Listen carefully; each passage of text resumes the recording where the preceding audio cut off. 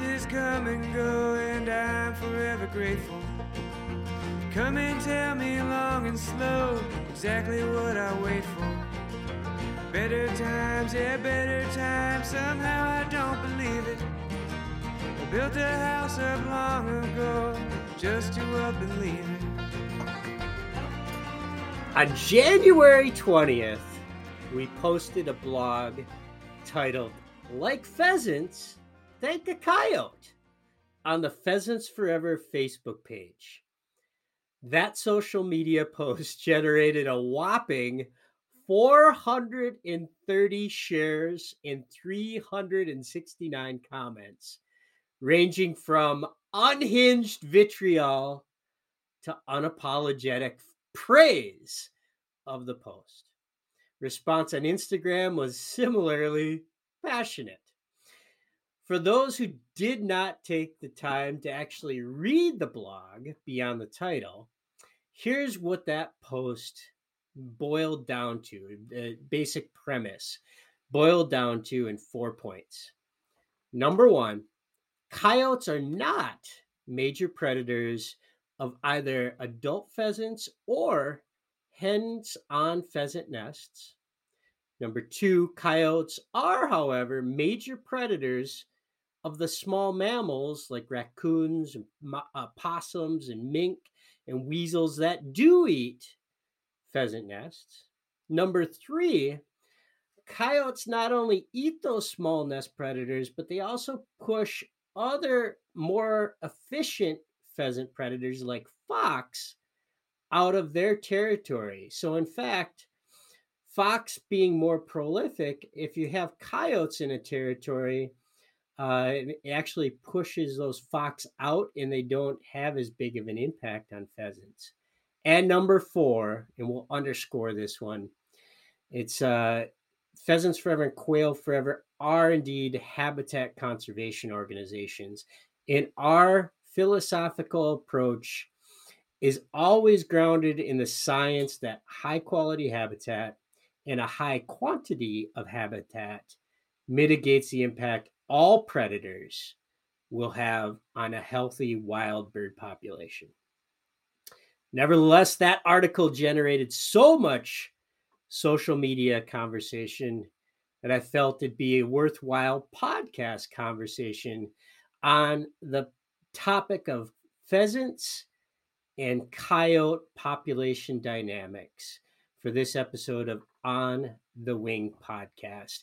And I'll say it again, this is about pheasants and coyotes. It's not about white-tailed deer and coyotes, wild turkeys and coyotes, waterfowl, or any other critter that you love or try to influence on your property. This is about pheasants and coyote population dynamics. So I've got with me three experts in the field: Dr. Tim Lyons of the Minnesota DNR's Upland Game Research Division, Dr. Nicole Davros, also with the Minnesota DNR in Wildlife Research, and our very own Aaron Keel, Pheasants Forever and Quail Forever's Habitat Programs National Director. Oh, and by the way, Aaron studied this very topic for his master's at Iowa State University. So after that long-winded preamble, I'll welcome our guests into the conversation. Let's start with Tim. Tim, thanks for joining. Maybe just start with a little bit of background about who you are, where you're from, and where you went to school, and then a little bit about your expertise on this particular topic. Yeah, so you said I'm Tim Lyons. I actually grew up southwest suburbs of Chicago, but I spent a few years bouncing around different tech jobs. I went to grad school for my master's and PhD at the University of Illinois, and I spent 4 years after my PhD researching pheasants in Illinois, so some of these very similar topics. Nicole, why don't you give us a little bit about your background with the DNR and where you're from? Sure, yeah. Well, like Tim, I also grew up in the south suburbs of Chicago, but I spent the majority of my adult life living and working elsewhere in the upper Midwest. So for over 20 years, I've been studying grassland birds and upland game now for the majority of my career. I actually also did my master's at Iowa State. I did not overlap with Aaron, but I'm also alumni of Iowa State University, and then went on to University of Illinois to do my PhD work. My PhD work wasn't looking at grassland birds or predators necessarily, but I was looking at density effects on migratory songbirds. So I think it has some applications here when we talk about predator removal and kind of how populations might fluctuate in response to that. So that's a little bit of my background. All right, and then Aaron's been on a couple of podcasts with me over the years, normally talking about our seed program. Welcome back to the podcast episode. For folks that haven't listened to you before, maybe give an overview about who you are, and then move us into your research as a grad student. Sure. Thanks, Bob. Good to see you again. So I would say that I grew up in southern Minnesota, which is ironic. We've got some Minnesota folks on the call too. And then went to the South Dakota State University, where I did some research as an undergrad on pheasant survival, especially in the winter. And actually, that's really where I picked up my passion for upland bird hunting, which probably shouldn't be surprising to very many people. South Dakota is known for that. Went down to Iowa State for my master's. Worked under Bill Clark, and I know he was a guest on this podcast talking specifically about predators, has a lot in his background around that. And I did my research looking at how predators kind of foraged across the landscape. So where they went into and out of blocks of habitat. Of course, a lot of that also revolves of, reviewing all the past researchers of predator activity. So that's kind of where I got my start on the predator aspect of this. Currently, I live in Illinois, so another Illinois connection now. Not in Chicago. I'm near Springfield, but been with the organization Pheasants Forever for 22 years now. So know it pretty well, and have definitely had this conversation with a number of passionate individuals across my career. Well, so let's start there. When you saw us post this particular story on social, I'm guessing you could have predicted this response based on your 22-year career with Pheasants Forever and Quail Forever. Or did it surprise you, Aaron? No, not at all. It definitely didn't surprise me. It's one of the things that that relationship between predator and prey is interesting just from a biological standpoint. I think it's really activates our passionate volunteers, chapter leaders, hunters. They really like to talk about that. And honestly, if you think about a hunter and a conservationist, they really... they're interested in doing whatever they can to help their birds survive, right? And predators obviously eat pheasants. Coyotes are a predator. It happens. So, yeah, not unexpected. All right. So I want to get in. So for Tim and Nicole, I've traded emails, but we have not talked about this topic. So I haven't predisposed you as to, what your position should or shouldn't be. So let's tackle that blog's premise. Tim, number one, the blog said, coyotes are not major predators of either adult pheasants or hen pheasants sitting on the nest. Is that, so number one point in that blog, is that scientifically accurate? Yeah, I mean, you could argue what major is, but I would say they're definitely not the majority. Not more than 50%. I think you'd be hard pressed to find any particular species that's more than 50% in any of these cases. But yeah, there are a lot more other more common, more abundant predators, and they are definitely the ones that are overwhelmingly responsible for mortalities, either of adults or of nests. I do agree with that statement. Okay. So, Nicole, the next premise is that coyotes are, however, major predators of small mammals like raccoons, opossums, mink, and weasels. So, is that true that coyotes are not? Coyotes are actually eating those small mammals that are have a higher propensity to eat nests. Yeah, I think that's true. I think the first thing to realize is that it's a rough world out there for any of these animals trying to survive, and most animals aren't going to pass up a free meal.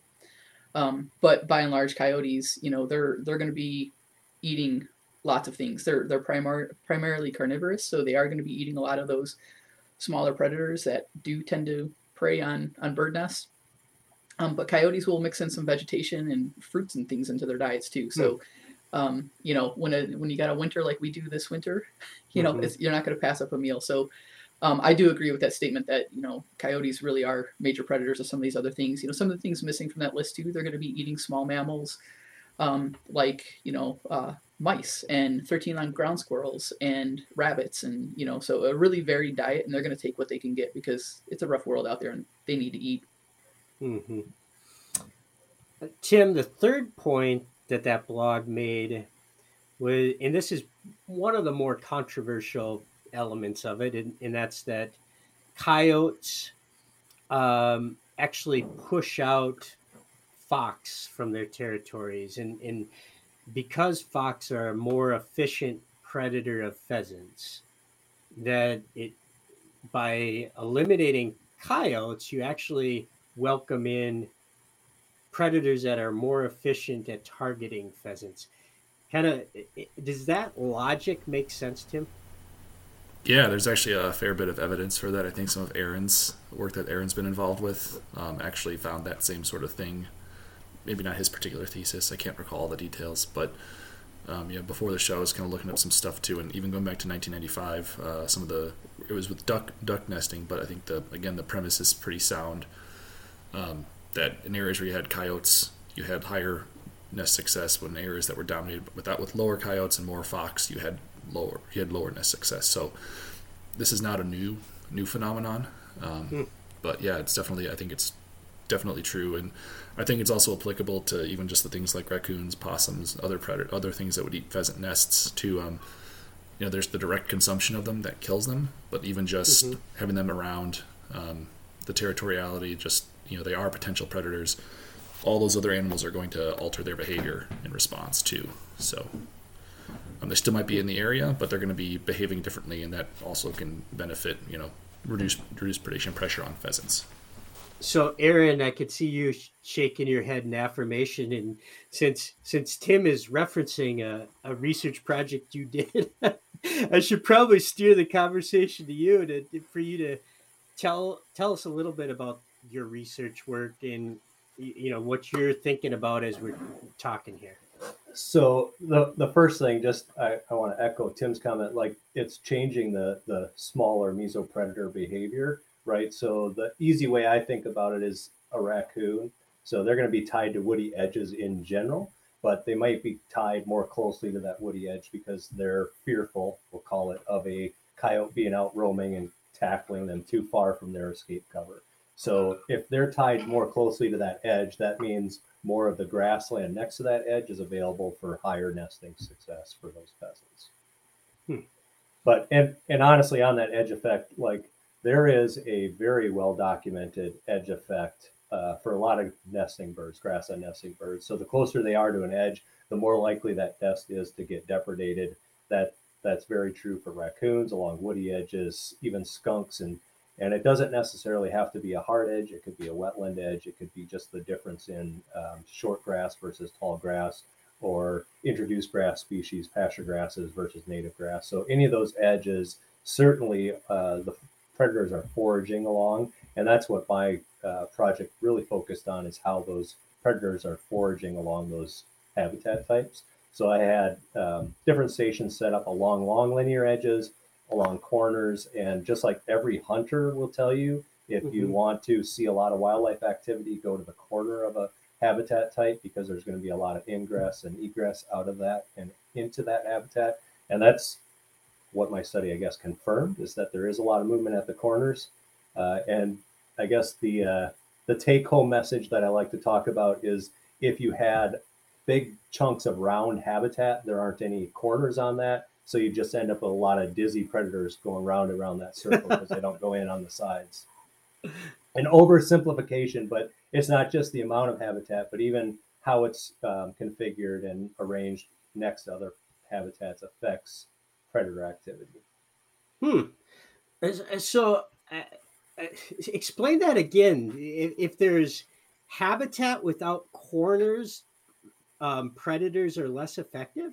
Did I catch that accurately? Well, the corners focus of predator activity is what's going on. So if you think about a large block of grass in one section out there, and a coyote's traveling to that block of grass from another piece of habitat it's been foraging on, it's going to aim for that corner, whether that's a concave or convex. It's just typically what happens is in and out of the habitat occurs at corners. If they're traveling alongside it, they don't do a lot of in and out movement along the side of that habitat.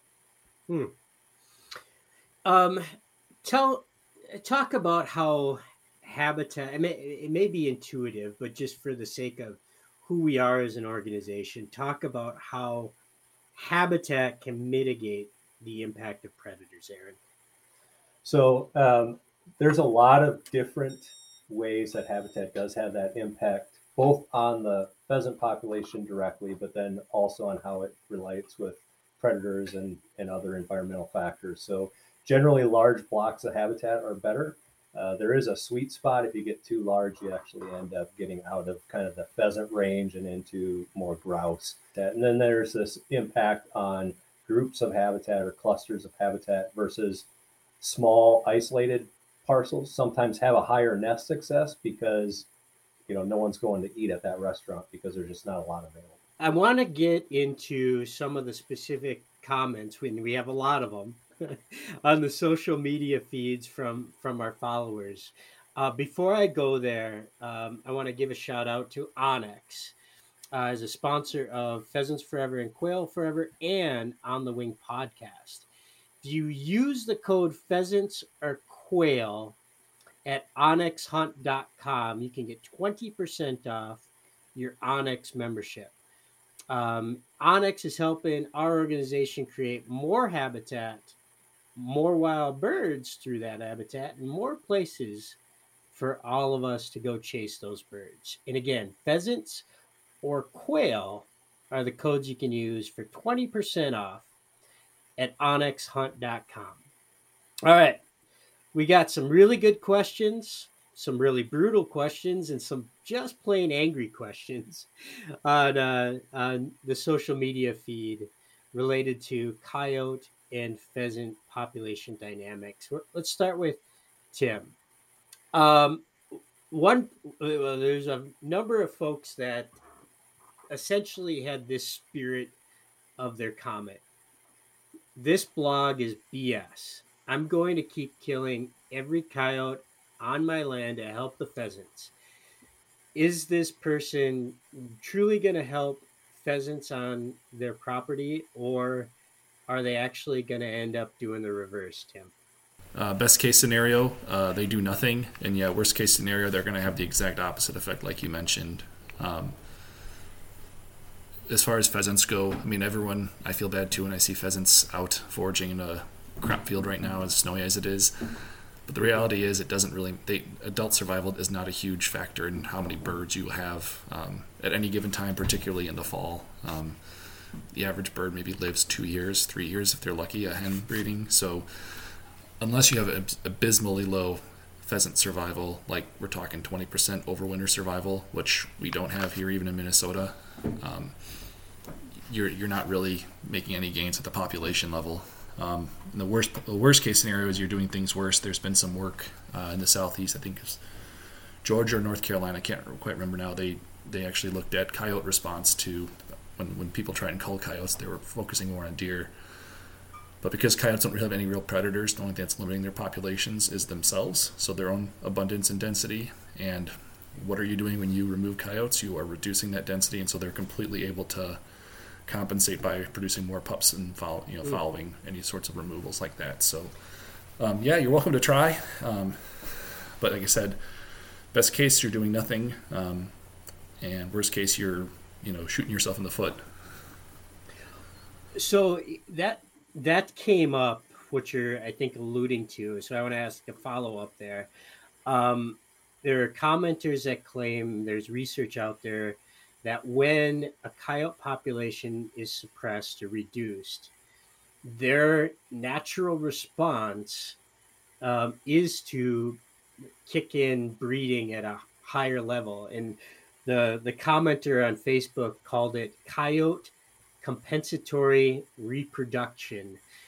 Tim, is that what you're referring to? And is there truth in that?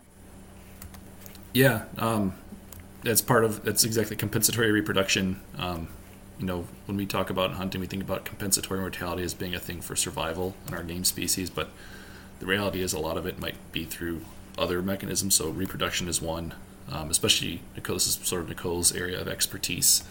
Density dependence, it's a broader concept in biology, ecology, what have you.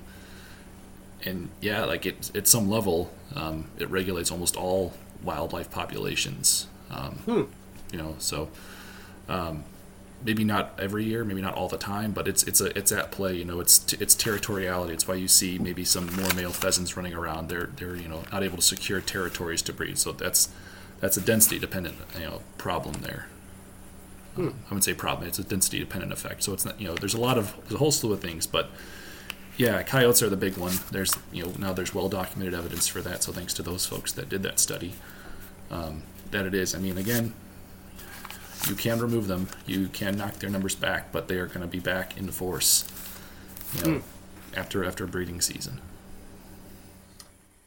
Nicole, Tim mentioned that this is kind of your area of expertise. Anything you'd add to that line of thinking? Yeah, so I don't know if it's a area of expertise, but like I mentioned, my dissertation work kind of looked at the effects of density on various things like reproduction and stress hormones and things like that. But the bottom line is, we have abiotic factors like weather that affect populations, and then we have biotic factors. So things like, how many competitors do you have? So how many other competitors, coyote competitors, do coyotes have, or how many foxes do they have as competitors and things like that. So that's kind of what we think of when we think of density effects is the impact of those biotic factors on an individual population. So in this case, yeah, if you, like Tim mentioned, you have, fewer coyotes in the area, there's more resources for you. So you can have higher reproduction. An individual female might have more resources. She's able to more successfully birth more pups. Whereas when you start to have a higher, so you kind of get this growth curve. And, I'm gesturing here, but I realize this is a podcast. It's all right. But as you get higher up on that growth curve, you have more individuals in the population. Well, now there's fewer resources to go around. And so that can be what kind of brings a suppressive effect to that population and keeps them from expanding, to infinity, essentially. So that's exactly it. Is kind of, you can get this, compensation effect that occurs at lower levels where you have more resources to go around, and at higher levels can decrease. So, I guess I'll leave it there. And another question for you, Nicole. When Tim was talking about, pheasant populations and adult carryover, like, 20% of the adult population is really sort of just to get a baseline, right? But most of the time it's higher adult carryover than that. But what really influences pheasant ebbs and flows in the overall population is nesting success, right? So talk about that and why, connect the dots for us with nest predation. I mean, it's intuitive, but that's where the bigger impact is for predation, right?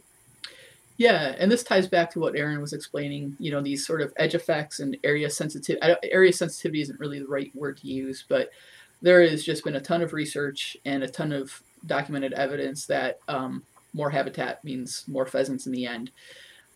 So just having larger quantities of habitat in the landscape matters for pheasant reproduction. They have higher nest success in these landscapes with more grass. The one exception, as Aaron hinted, is sometimes I think of it kind of as a small, medium, or large. If you have a small plot of habitat and it's in the middle of a bunch of other habitat, then it's going to be really easy for a predator to come in and maybe search that really effectively and eat up all the nests that are there. If you have a medium-sized habitat, they can still be pretty effective in their search efficiency. But if you have a lot of habitat in the landscape, it gets a little harder. It's like, how easy are you making the buffet for them, potentially? Mm-hmm. But the one exception would be if you have a small chunk of habitat in the middle of nowhere. Well, most of the predators are going to be likely congregated elsewhere in the landscape, and so that one small piece of habitat can actually have some high nest success. But our goal is to have a lot of quality and quantity of habitat in the landscape, because again, time and again, going back to studies out of Iowa State in the 90s, some work by Tim and mine's predecessor in Minnesota DNR and others have shown that having quantity of habitat in the landscape improves pheasant nesting success. And then, as Tim mentioned, there is some winter mortality. By and large, when our managers will go out and pick up roadkill birds, they have a crop full of food. They have plenty of fat reserves. So it's not really winter that's getting them. It's usually like being hit by a car, or maybe they're having to leave their cover to get to food, and so they're more easily picked off by a predator. But we know that we can handle a certain amount of winter mortality. It's having enough hens available for nesting in the spring and having high reproductive success, because pheasants are basically a very prolific breeder if we give them the right conditions. Mm-hmm. Think more about the intersection between quality of habitat, quantity of habitat, and predator success. I always find I've found it easier, Nicole, to think about, like, if your best habitat is like a roadway ditch, right? And that linear cover has lots of edge to it. So if I'm thinking about a coyote running down that ditch edge, bouncing from side to side, really easy for that predator to be effective at finding adults or nests, because there's just, like Aaron mentioned, the edge is all around, right? But when you talk about, like, so many states and federal agencies are trying to create blocks of habitat, part of that is to mitigate the impact of predators, so all things can sort of live in more harmony. Is that a good way of thinking about it, or am I simplifying it too much? No, I think that's it. I think, our goal is, we've really changed the landscape. Modern man has really changed the landscape, and our goal is to kind of recreate maybe, how a lot of these animals evolved on the landscape. And so that to me means having some balance, and balance means having habitat, and not just roads and development and, corn and bean fields. We need those things too, but we also need to have that habitat in order to sustain these populations. So that's a perfect tie-in to the next question or next comment. So from Facebook, person writes, "This is all well and good in a perfectly balanced environment. I believe coyotes wouldn't play that big of a role, but where I live, that's not the reality. How big of a role does the so if this person, let's just say this person lives in Illinois, right, where there's a lot of, which you're both very familiar with, there's just not as many, I guess all three of you have Illinois connections. There's a lot of fragmentation to the habitat. It isn't a perfectly balanced environment. Because of that, this person's arguing coyotes are just going to be more effective in the landscape we've created in 2023 than 1990, when Aaron would have done his study. Is that an accurate extrapolation on the Facebook posters part, Nicole? I think it's a bit of an oversimplification. Again, are coyotes, eating pheasants and or their nests? Yes, sometimes, but there are a ton of other predators out there as well too. So like Tim's already talked about, predator control, coyote control on these small habitats might help, but you might just be, making the coyotes have better reproductive success in future years, or you might be allowing other predators in. Nest predation is really not that simple, and I think we like to oversimplify it a little bit too much. Go ahead, Aaron. I was going to say, and in those highly fragmented landscapes, coyotes might be more effective, but so are every other predator out there. It's based on their ability to forage through that habitat effectively.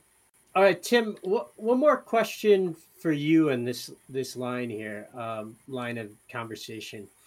There was a bunch of comments related to raccoons. One particular said, raccoons seem to be doing just fine where I live amongst all the coyotes. That particular comment was liked 45 different times, which is a pretty massive amount for a comment to be liked on a Facebook post for us.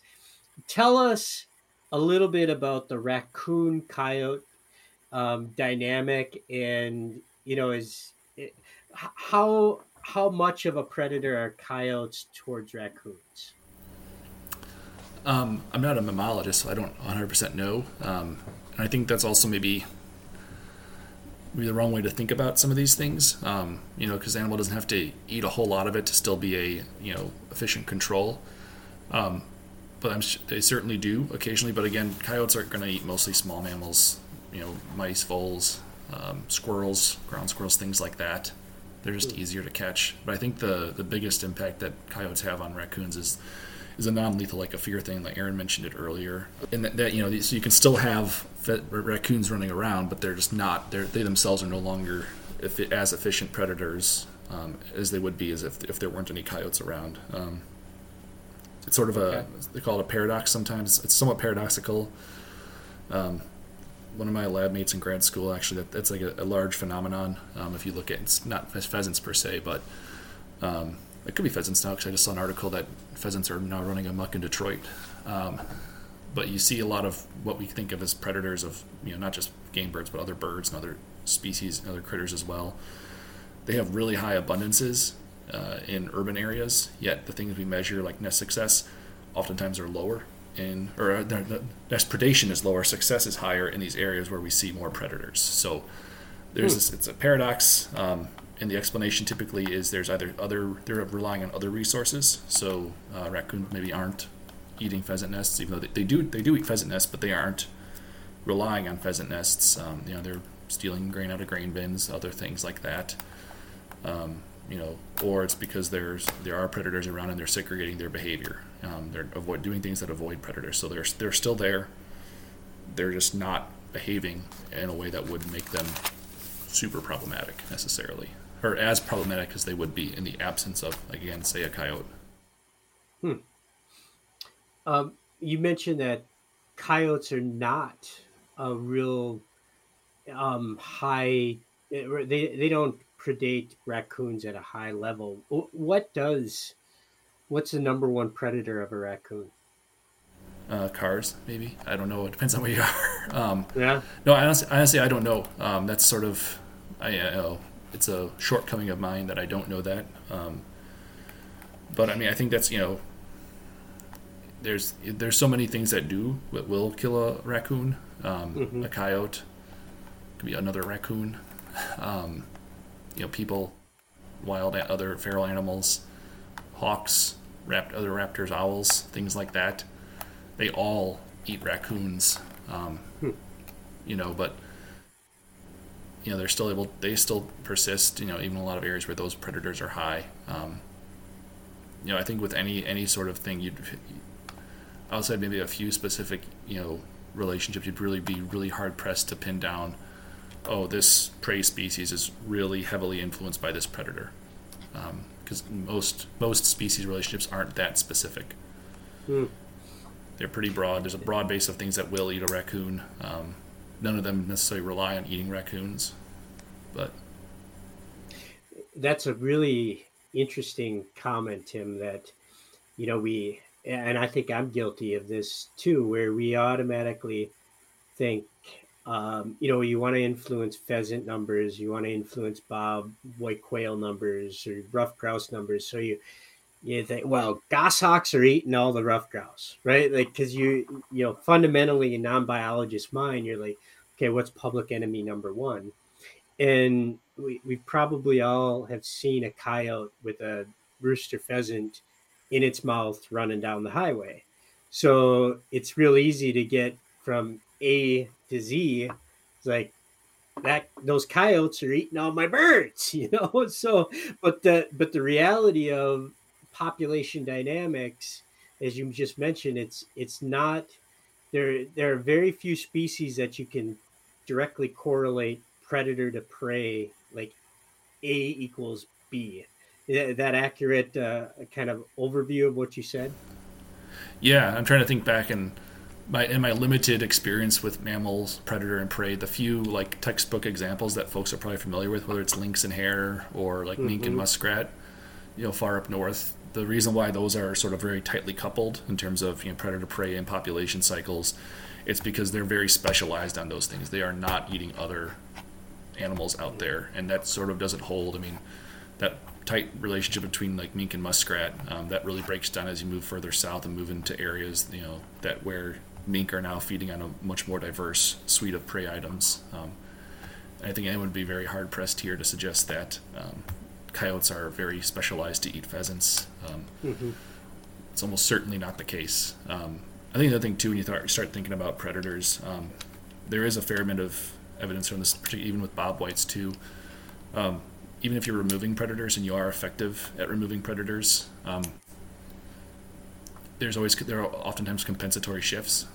Something about a study in particular in the South with bobwhite nests. They successfully removed a lot of potential mammalian nest predators of bobwhite. But then snakes came along and you didn't see a huge change in nest success there as a result. So I think that these systems are a lot more complex, and it's complicated. And that's what makes it very challenging to actually be effective at having predator removal, not just have an effect on, say, from the duck nesting literature, nesting success, but if you're actually interested in population growth, there are very, very few examples where that's ever been shown to be a effective thing, and certainly not an efficient one, I would say. Nicole, you had a comment. Yeah, I mean, Tim summarized it there really nicely, that it's complicated, and I like to joke that this is what gives us a little bit of job security, because each system is a little bit different, but going back to, I think predation is a lot more complex, and predators are a lot more less selective in most cases than people think. But that said, the really cool thing is there are some studies to show that individuals can have learned behaviors. It's just sort of like, I prefer caribou over Starbucks, so you're more often going to see me going through a caribou drive-through than a Starbucks. There are some predators out there who might have individually learned behaviors. So on one person's property, going back to the first comment, I'm going to keep killing coyotes on my land to help pheasants. There is some work out of, I think, the Delta waterfowl system showing that predator control year after year after year after year in these smaller systems is effective, but it's really labor intensive. It's really time intensive. And so on one person's property, again, maybe they'll see something happen. Maybe there's also going to be some sort of compensation that happens. And maybe they have coyotes that are a little bit more specialized on raccoons on that property or on pheasants or this or that. But as a whole, when you take a step back, look at the bigger picture, it's complicated. There's no one size fits all approach. And I think that's what makes, studying all this so cool to do, is that the systems are just so complicated. And there were a fair amount of comments that you could tell that people were projecting their interest in managing their property for a variety of different species, white-tailed deer, turkeys, and pheasants. When they start trying to do that, like approach it from a hunting season perspective, right? So they're trying to manage for a variety of things. The dynamic shifts or changes a little bit, doesn't it, Aaron? It does.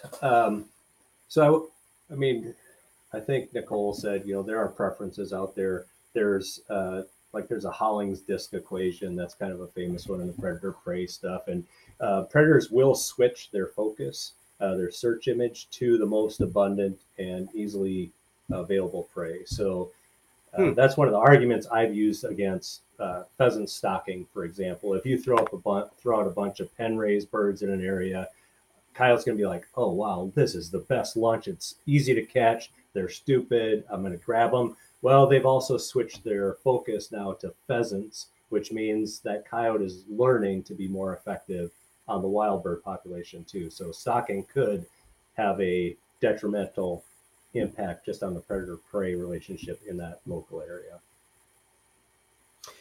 So, I mean, can you extrapolate that and say, okay, here's a state that does do a lot of released birds.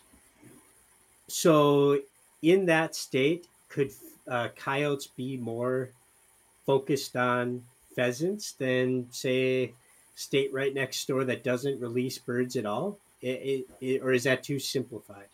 I think you could say that on an individual like wildlife management area or something, if they're releasing a lot of birds on that area for hunting, I think that all the predators are probably going to switch because it's a readily available resource that's somewhat easier to secure.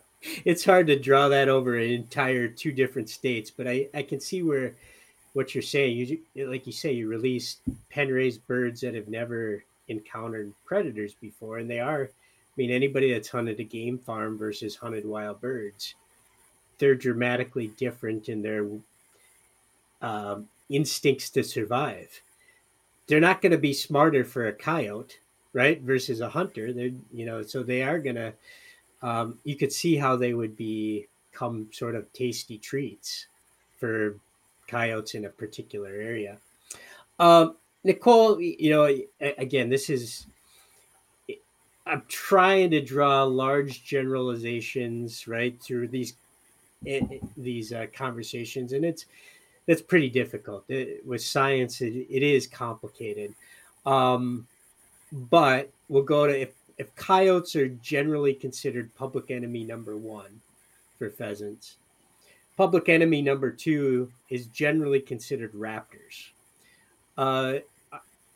Is that true? Are raptors having a population level impact on wild pheasant numbers, or is that all part of the dynamic?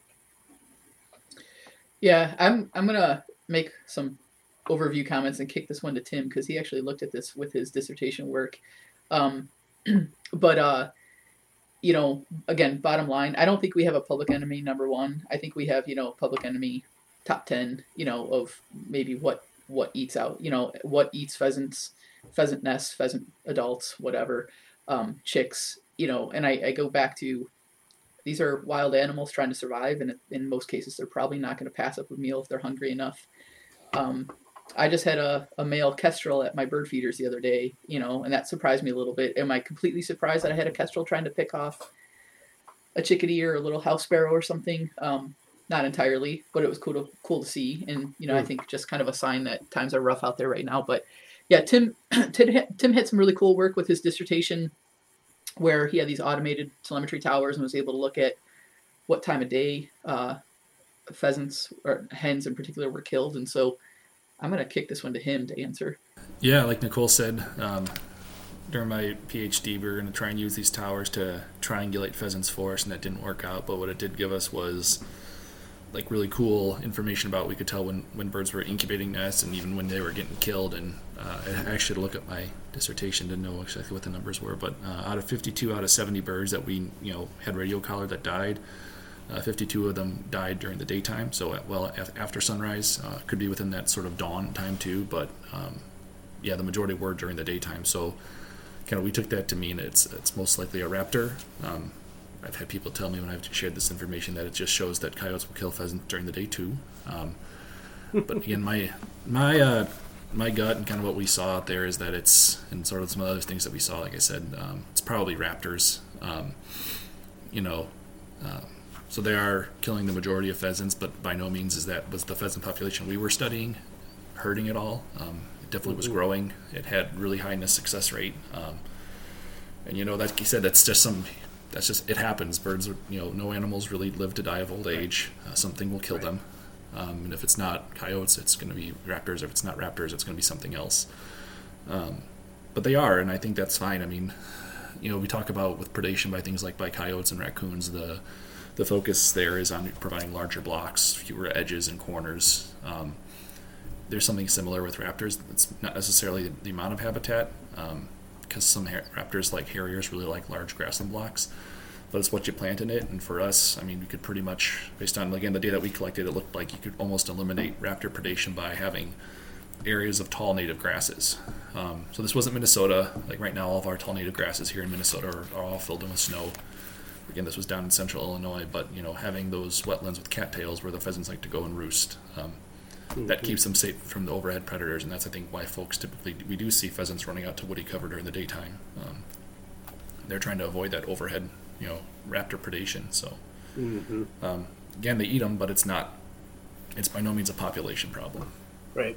So to underscore that, it's we often refer to predator perches, right? It's the trees that are bare, that a raptor can sit on the branch and just scout out birds moving through the grass and drop in and attack. So the more you can have continuous blocks of grass without predator perches, the less of an impact raptors will have on pheasants. Is that basically what you're saying?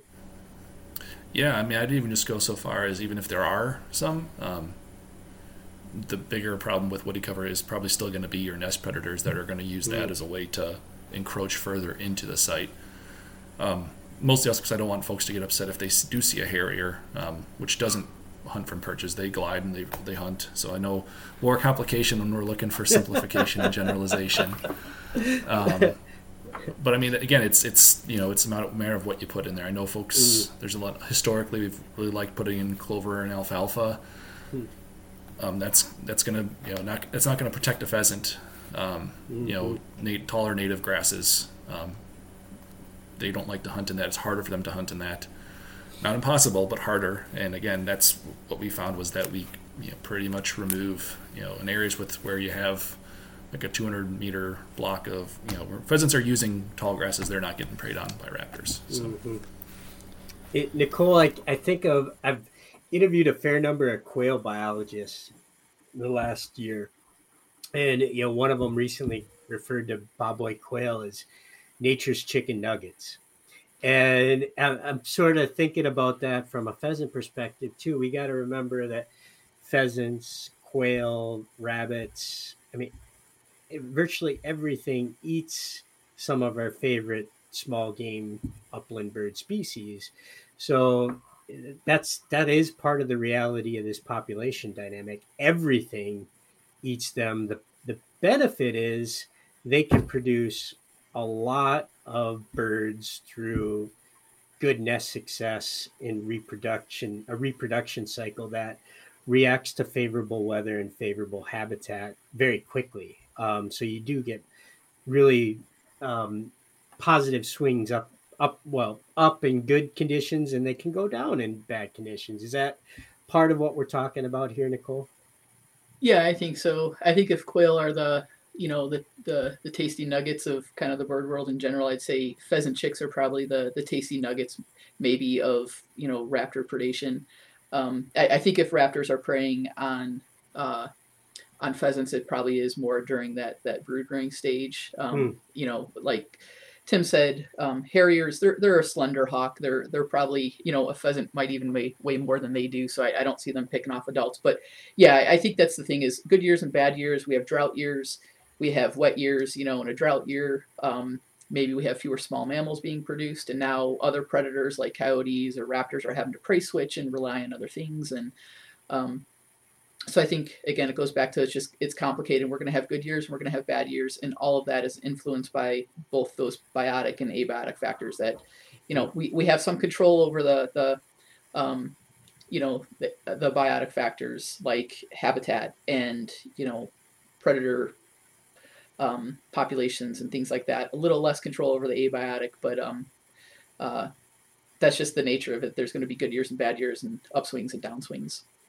And pheasants, again, being prolific, are going to be able to overcome that, most of the time if we give them the right conditions.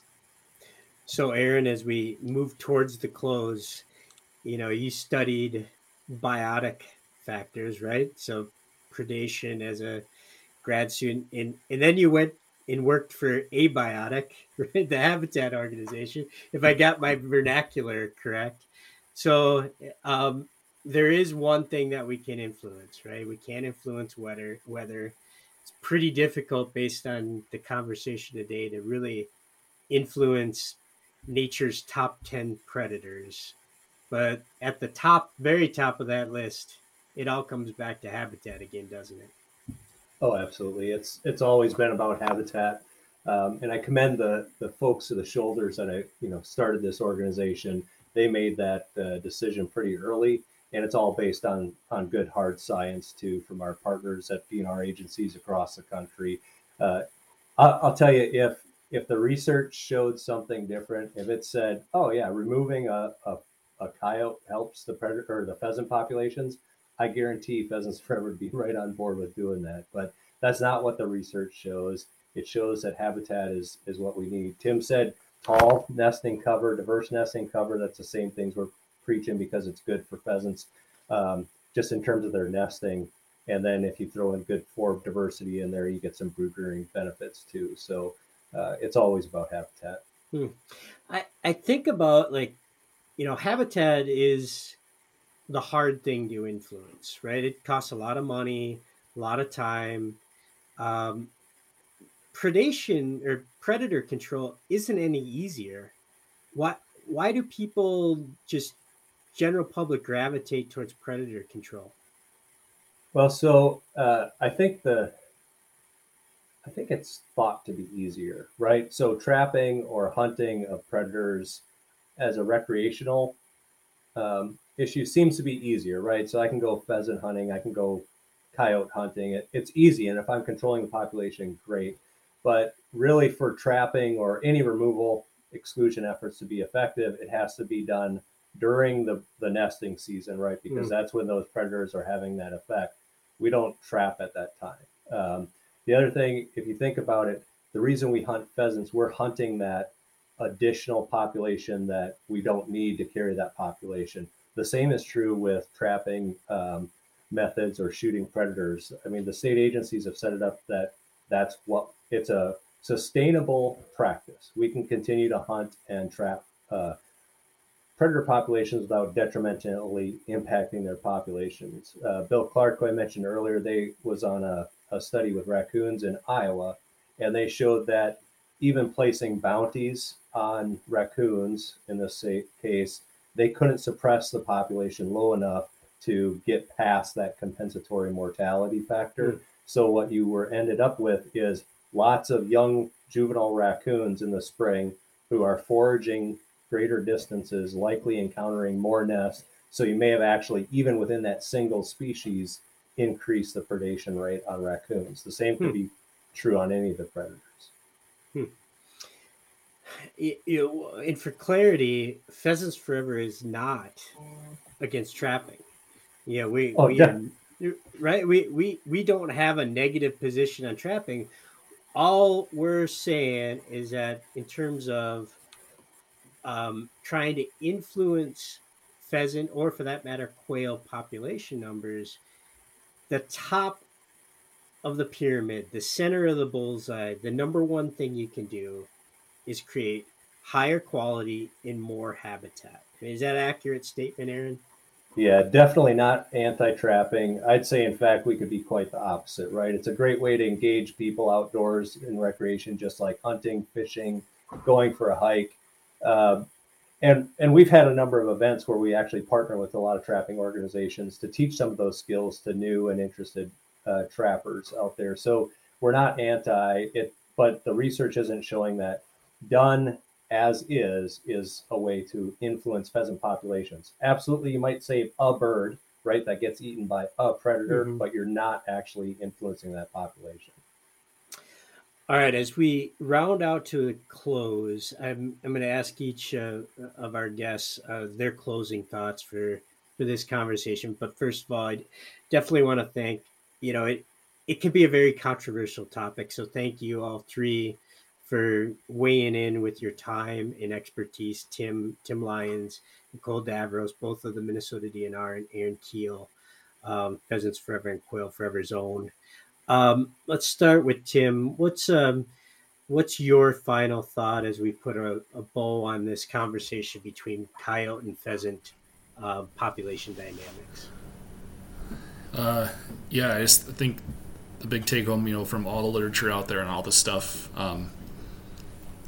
even if you can measure an effect of predator removal, it's typically limited to a single life stage, so you're not actually increasing the population overall. You might be increasing nest success, and not necessarily the overpopulation overall. And again, just as many studies out there that find an effect, a lot don't. And I don't think that's a sample size or a study design issue. I think it just shows that there is a lot of variability.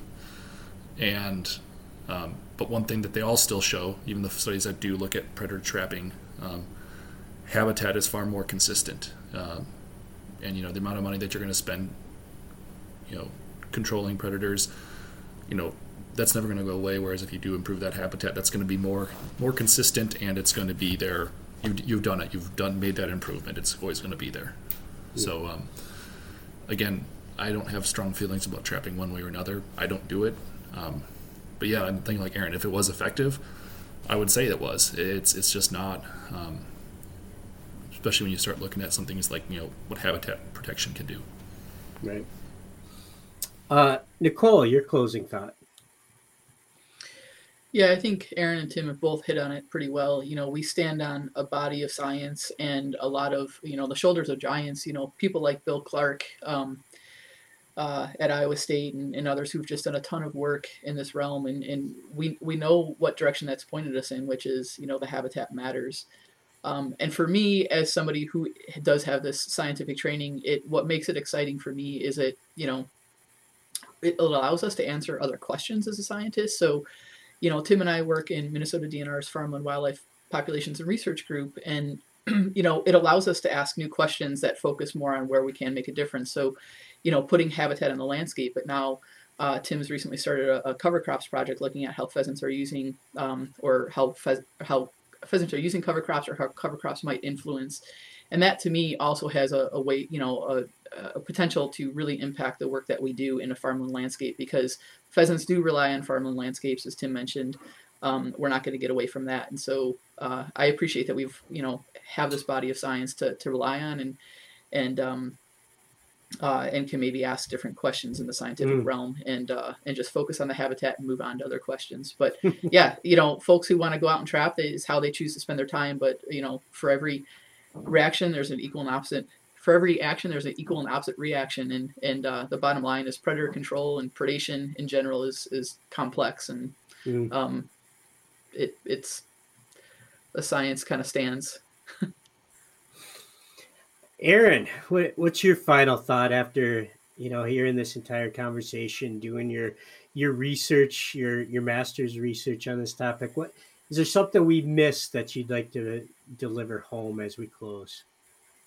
Not miss, but I think what I'd like to do is just recognize those hunters and conservationists and their passion that commented on that blog. That's why we are where we are. I mean, they need to continue to challenge researchers and practitioners to do what's right for pheasants every day, because that's how these studies get started in the first place. Without their interest and their passion, if no one was interested in pheasants, we wouldn't have this body of research to draw from. So really appreciate all their energy. They want to do everything they can to benefit pheasants, and I'm excited for that. That's kind of our mission, is to help pheasants and quail, and we do that largely through the habitat we put on the ground. So one takeaway for me for a research study is giant pieces of habitat that are all circular, that don't have any corners, is going to be the highest potential pheasant production on record. Are we going to prove out that theory, Aaron, or am I full of it? I think that would not prove successful, but who knows? Center pivots all around. Yep. Right. Exactly. All right. Well, thank you very much for joining me for this conversation. Super helpful. Certainly the takeaway is it's very complex. What isn't complex, at the top of the pinnacle, if you want to influence pheasant numbers, it's getting high quality and quantity of habitat on the ground for the uplands. That's going to produce all the pheasants that you're trying to influence, whether it's on your property or your favorite state's property. I'm Bob St. Pierre, thanking Tim Lyons, Nicole Davros, Aaron Keel for joining me. Thank you for listening. And as Aaron mentioned, thanks for being engaged in our habitat mission through Pheasants Forever and Quail Forever. And I'll remind you, always follow the dog. Something good will rise. Thanks, folks.